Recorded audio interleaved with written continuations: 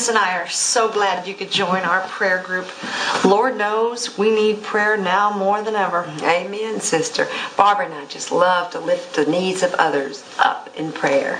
Well, I appreciate your invitation. Well, enough of this chitter-chatter. We got to get this show on the road. Now, I don't know if you've heard, but the Hendersons are in real need of prayer. Tom Henderson lost his job. Did you see Tom Jr.'s haircut the other day? He had the worst haircut. He looked like a porcupine on Red Bull. I hear Tom Sr. spends all day on the computer looking at the internet, watching videos on the YouTube. That's probably why he got fired. Oh, no. His boss caught him on the surveillance camera playing Texas Hold'em. Hold them accountable, I say. I mean, it's one thing for housewives like us to have hobbies, but he's a man of the church. He has a family. He should know better. You know, I would like to lift up Verna Carlson. Oh, she has not been feeling very well. What's wrong with her?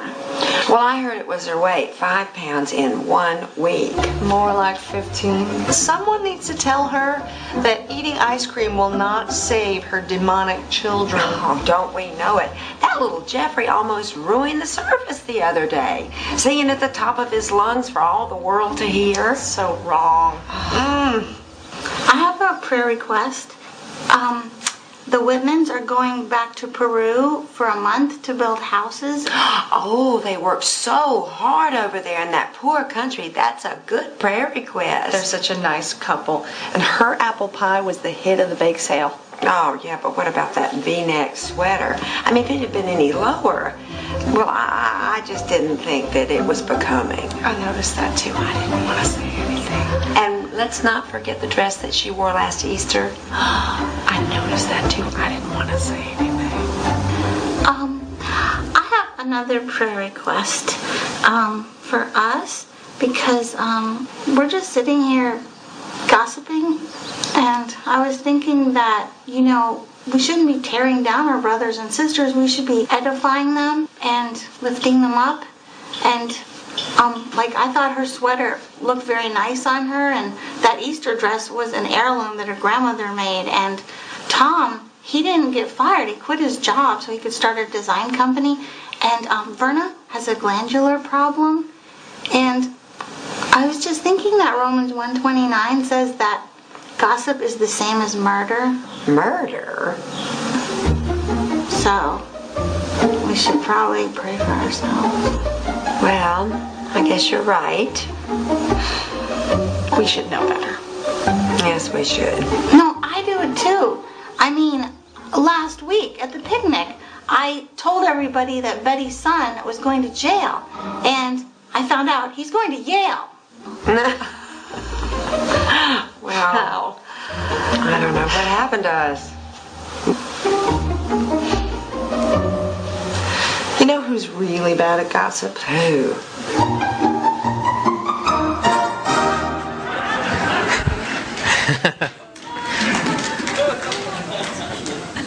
That about sums it up, right? So you can guess this first iceberg that I'm going to talk about briefly here this morning is gossip. And, you may think, oh, TJ, come on, man, And a lot of times gossip's just talked about at youth groups. It's the message, so, we got to be nice and talk. But this happens. It happens all the time. And gossip is powerful. It's harmful to the body of Christ. Just like poison's harmful to your natural body, gossip is poison in the body of Christ. It's poison in the church. Proverbs says that death and life are in the power of the tongue. So it's very powerful. Our words that we speak can bring life or they can bring death. They can tear others down. And so I want to just go over real quick 3 effects of gossip on the church. The first one, it divides and hinders growth. It divides and hinders growth. See, we cannot look like a loving, unified church if we're saying negative things about our brothers and sisters in the Lord. So we're dividing our own selves, and we're not being unified. And so when others see and when others hear what we're saying about each other, is it nice or is it kind? Is it those things? In John 13:34-35 says, "A new commandment I give unto you, that you love one another, as I have loved you, that ye also love one another. By this shall all men know that you are my disciples, if you have love for one another." This scripture here has been burning in me for months, and it's something the Lord keeps bringing back to me. And church, this is where we're at. Is this last verse here, 35, that men will know that you're my disciples if you have love to one another. And if we're talking bad about one another, then we're not loving one another. And people can't see the love of Christ in us. Therefore, they don't have a reason to come to God. They don't have reason to join the church. They don't have reason to come in and say, "Man, you guys really got it going on." Because why would they if we're not treating each other with love? And it's more than just gossip. It's all the other things as well that is not loving and that is not kind to one another. The next thing gossip can do is it can change a person's value. When you gossip, you just changed that person's value. I said this statement last week by Michael Cheshire out of the book Why We Eat Our Own. I highly recommend that book. It's an excellent book.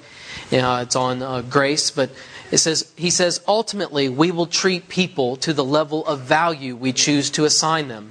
I believe the key to not being a judgmental person is to place a high value on every person you see. Placing a high value on every person you see. And so gossip changes the value of that individual or a corporation or a business or whatever it is that you talk bad about. And that leads us into the next one.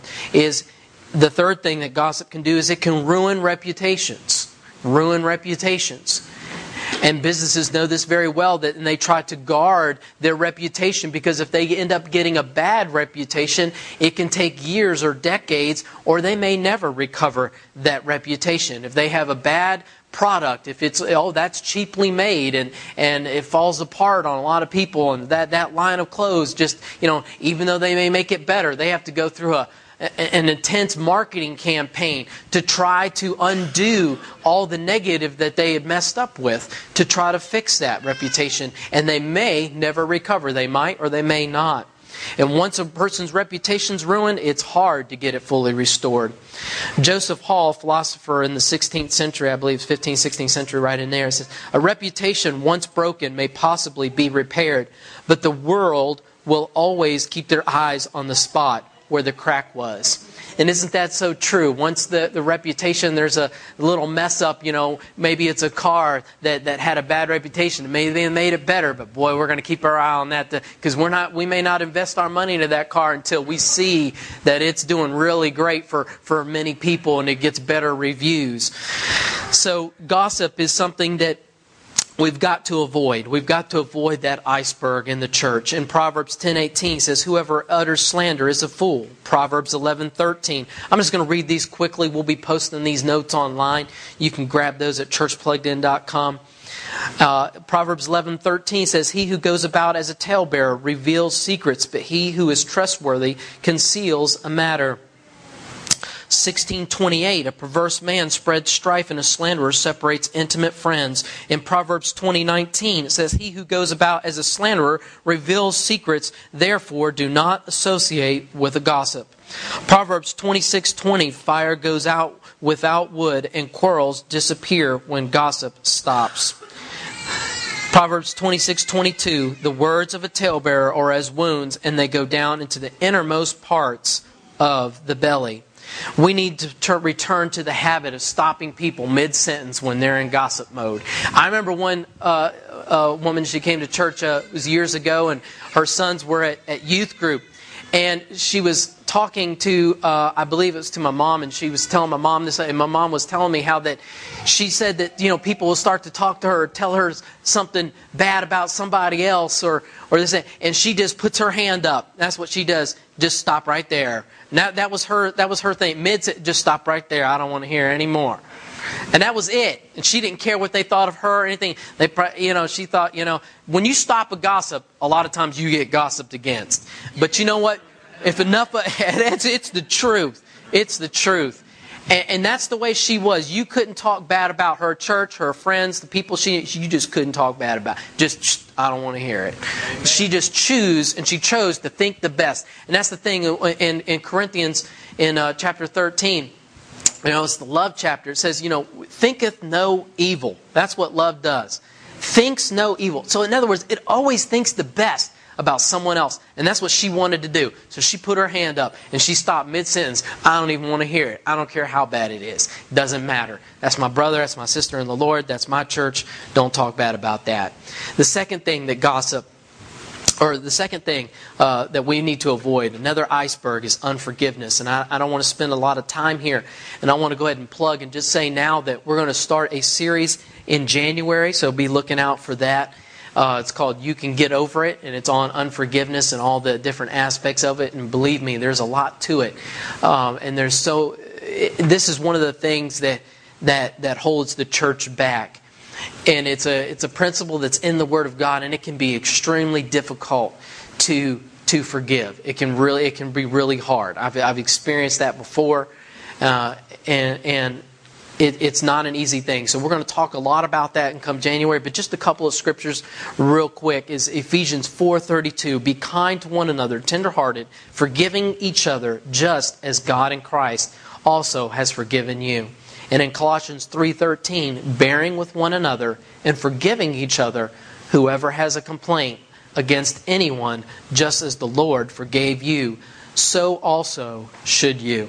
And so as God forgives us, we need to forgive others. Amen, church? The third iceberg that I want to talk about and spend just a few minutes talking about is legalism. Legalism.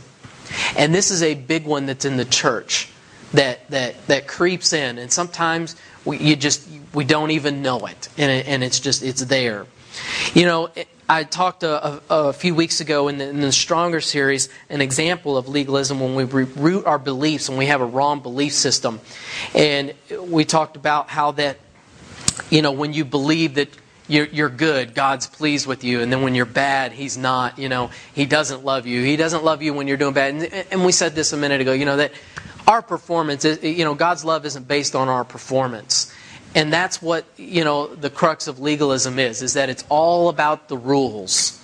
It's all about performance. It's all about coming up to we've got to be a certain standard for God to be happy with us or pleased with us or to get those extra jewels on the crown when we get to heaven. So my crown's bigger than yours. I don't know what it is, but, it's all about the rules instead of relationships. As a matter of fact, that's a simple definition for legalism, is substituting rules for relationship. That's the easiest way that I can put it. Now, John chapter 1, verse 16 and 17, and we read 16 last week, it says, and of His fullness have we all received, and grace for grace. Now, see, we received the fullness of Christ through grace. Now, we'll read the next verse. For the law was given by Moses, but grace and truth came by Jesus Christ. Now, what I want to say here is that, a lot of people say, okay, well, we're not under the law, so we just don't have to pay attention to the law at all. Well, that's not necessarily true. That's not how it works. The law is still important. We still look at that. We don't say, okay, we just throw out the Ten Commandments. That's the law. Okay, that's part of the law, right? We don't say we throw that out. Okay, we learn a lot from the law in the Old Testament. We learn a lot from the, quote, the rules that were set there. But what he's talking about here is that grace and truth came by Jesus Christ. In Galatians 5:18 it says, but if you are led by the Spirit, you are not under the law. So in other words, we're led by the Spirit now. See, in the Old Testament, they didn't have the Spirit of God. They had nothing to go by. All they had to go by was the written rules. That was it. That's all they had to go by. Well, now we have been given the Comforter. We've been given the Holy Spirit. The Spirit of God lives inside of us. We have a Spirit to guide and lead us into what? All truth. Amen. So now that I have the Spirit of God within me, He comes in John 16:13. That's this verse we just said. But when He, the Spirit of truth, comes, He will guide you into all the truth. So He guides us. And so we don't have to necessarily be super concerned. Well, let me make sure I do this. No. Look, we read the commandments in the Bible. We know what they are. But God's given us a conscience. God's given us His comfort, His Spirit. We know right from wrong. And as we get to know Him and we grow in our relationship with Him, He begins to show us what He wants from us, what we're supposed to give up and lay down, what we're not supposed to do anymore, what we're supposed to be doing. Now, we know that when you're led by the Spirit of God, we've got the fruit of the Spirit. And in Galatians, in that chapter, it talks about the works of the flesh, which are manifest, which are these. But if you're led by the Spirit, you're doing this. And then it lists the fruit of the Spirit. I'm paraphrasing a little bit. We don't have time to go through and read through all of that. The thing is about legalism, why I'm bringing this up, because we're talking about how we view one another and our relationships with one another and how we interact with others. And the reason why I'm saying that legalism is an iceberg is because too many Christians are caught up with being somebody else's Holy Spirit. Okay, so too many Christians are caught up saying, wait a minute, you're doing that. You're not supposed to be doing that. You know, you can't do that. Why? Why are you doing that? You know, oh no, Lord showed me, notice this, the Lord showed me that, that's not good. See, that's not holy. I'm not supposed to do that. And that's where we get away from the relationship and we get into the rules. And where somebody else is at Christ, somebody else is in a totally different place. Sometimes we're in different places, different walks in the Lord, different growth. You know, when we come to the Lord, you know, it's like our spirit's like a baby. I mean, it's infant stage. When we haven't read the Word at all, we have no idea what's in the Word. We haven't been taught. We come to the Word baby Christian. That's why they call baby Christian, right? That's why we say that. You know, this is baby Christians, not in the Word. I mean, we don't have that phrase, but we came up with that, right? Why? Because we know that we have got to mature in Christ. We have to grow in the Lord. We grow in our walk with Him. And how we do that, yes, we do learn from others. We learn principle from others. But we've got to be careful, and that's what discipleship is when you're teaching somebody else the things that are in the Word of God. But we've got to be careful not to be somebody else's Holy Spirit, their conscience, just because the Lord's spoken to you. We've got to give them time to grow, time to work out their own salvation with fear and trembling. In Philippians, let me say the statement that I want to put on the screen before we do this. A legalistic person doesn't have the patience to allow someone else's relationship with God to mature naturally on its own.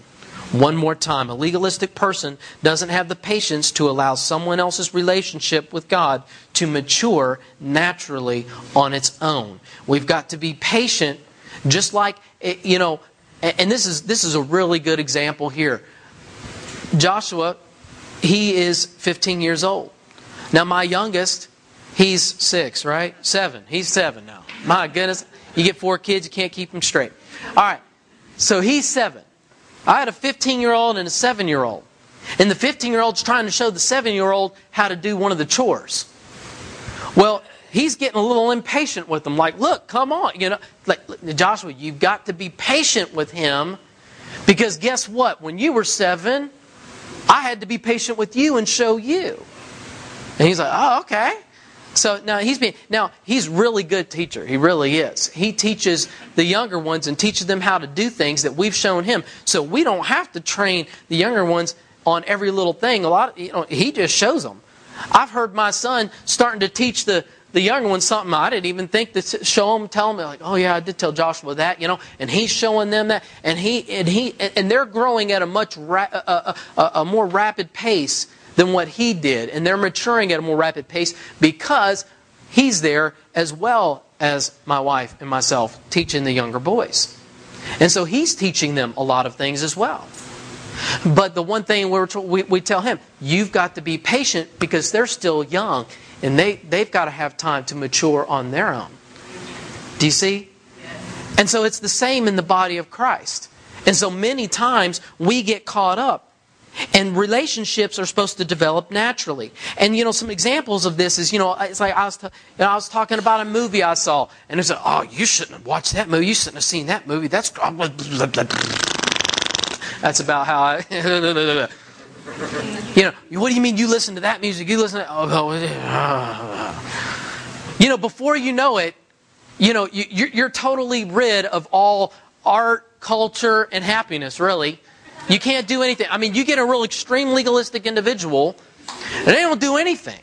I've sat down and talked with it literally that entertainment is of the devil. I am not lying. God showed me the entertainment. He showed you for you, not for me. Because I like football, okay?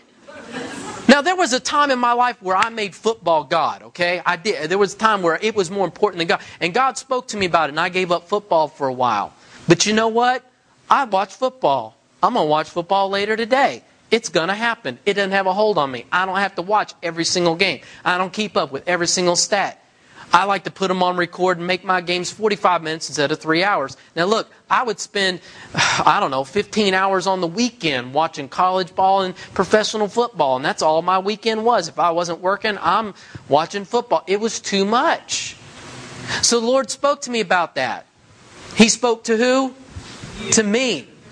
I didn't need somebody else telling me, because what good does that do? I just get upset with it. When the Spirit convicts you, that's when you really change. So, see, that's the difference. Now, see, I gave up football for a while, and when I came back to it, it wasn't the same.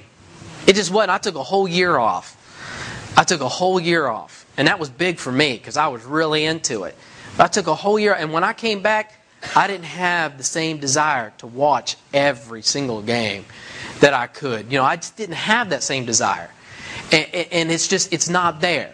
I don't think about football every waking moment of every day like I used to. So there's certain things that can get a hold of you, and God deals with you. And so we need to realize that and understand that we're not here to change everybody into our own likeness of how God dealt with us with our relationship with God. Philippians 2:12 and 13 will end on this. So then, my beloved, just as you have always obeyed, not as in my presence only, but now much more in my absence, work out your own salvation with fear and trembling. For it is God who is at work in who? In you. It's God at work in you. I'm not in work in you. I'm not.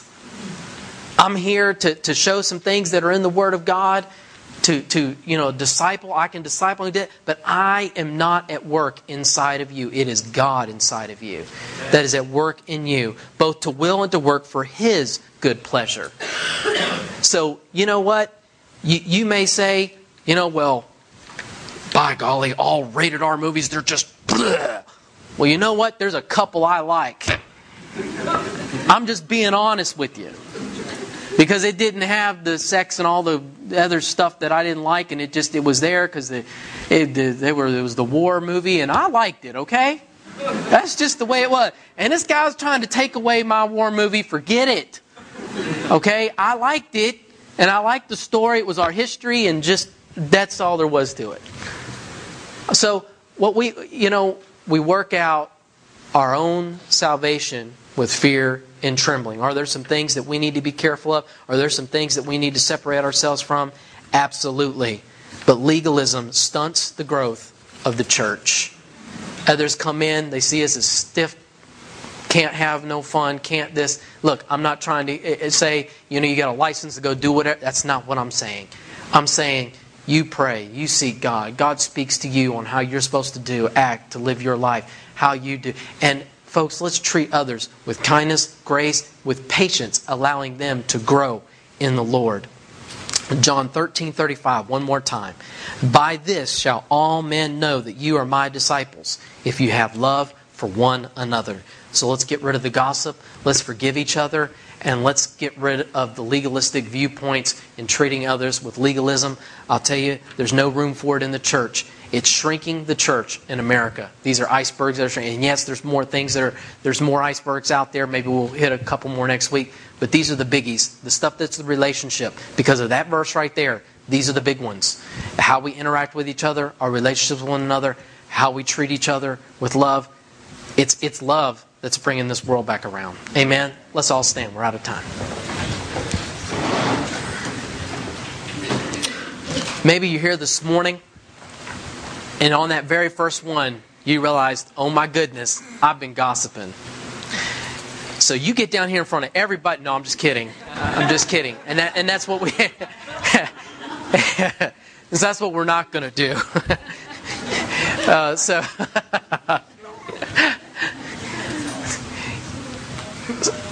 You know, so maybe there's that thing, you know, you're gossiping, and you know what? I'll just say to you, hey, repent, I love you, you know, and let's just not do it anymore. Amen? You know, maybe there's someone you need to forgive, and unforgiveness is one of those icebergs, and it's just been really, really tough for you, been really hard. And when we forgive others, we'll walk in a different level of love. I'm going to tell you, when you're totally free from unforgiveness, you walk in a different place, a different level in God. I mean, it's a totally different world. When you come out from unforgiveness and you walk in true forgiveness, I cannot describe to you the freedom and the lightness that you have in your spirit and even in your physical body. Unforgiveness will beat you down.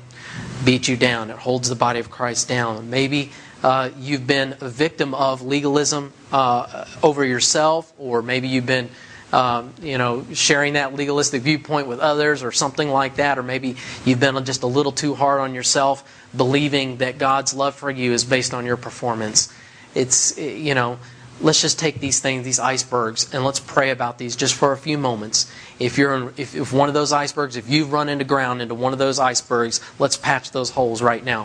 Father, right now we just thank you. We just praise you. We just thank you for your grace. We thank you for your mercy. And Father, I just thank you where we've gossiped about others. I just thank you for your forgiveness. Forgive us where we've talked negative, we've talked bad about others, where we've made fun of or put others down, or we've shared with other people and shared those in a negative light. Lord, forgive us, Father. Lord, we just repent right now for gossip. And Lord, I just think of those people that we're having a hard time forgiving. Lord, I thank you for your grace to be able to forgive. Lord, I thank you that we can just do your word. We can act upon your word and forgive others as you have forgiven us. And Father, I just thank you that we are in relationship with you, and that we are working out our salvation as you see fit. You are at work inside of each one of us. And I thank you for your Holy Spirit leading and guiding us. And we do not need a legalistic, rules-based system. All we need is your Spirit. And Lord, I just thank you for opening up your word to us. Lord, that we'd be able to follow your word, and we'd be able to mature with the help of your Holy Spirit, and not any legalistic view. And Lord, we just come against the enemy that would come to lie and to bring us down, saying that we're no good and that God doesn't love us when we do this or that. Father, I just break that right now. In the name of Jesus, I thank you for freedom and liberty to grow in the family of God, to grow in you. And I thank you for your grace being spread throughout this church, and each person, each individual here. Lord, we open ourselves up right now to receive from you and receive your empowerment, your grace. In Jesus' name. Hallelujah. Amen. Amen. Can we give the Lord a hand? Amen. God's good.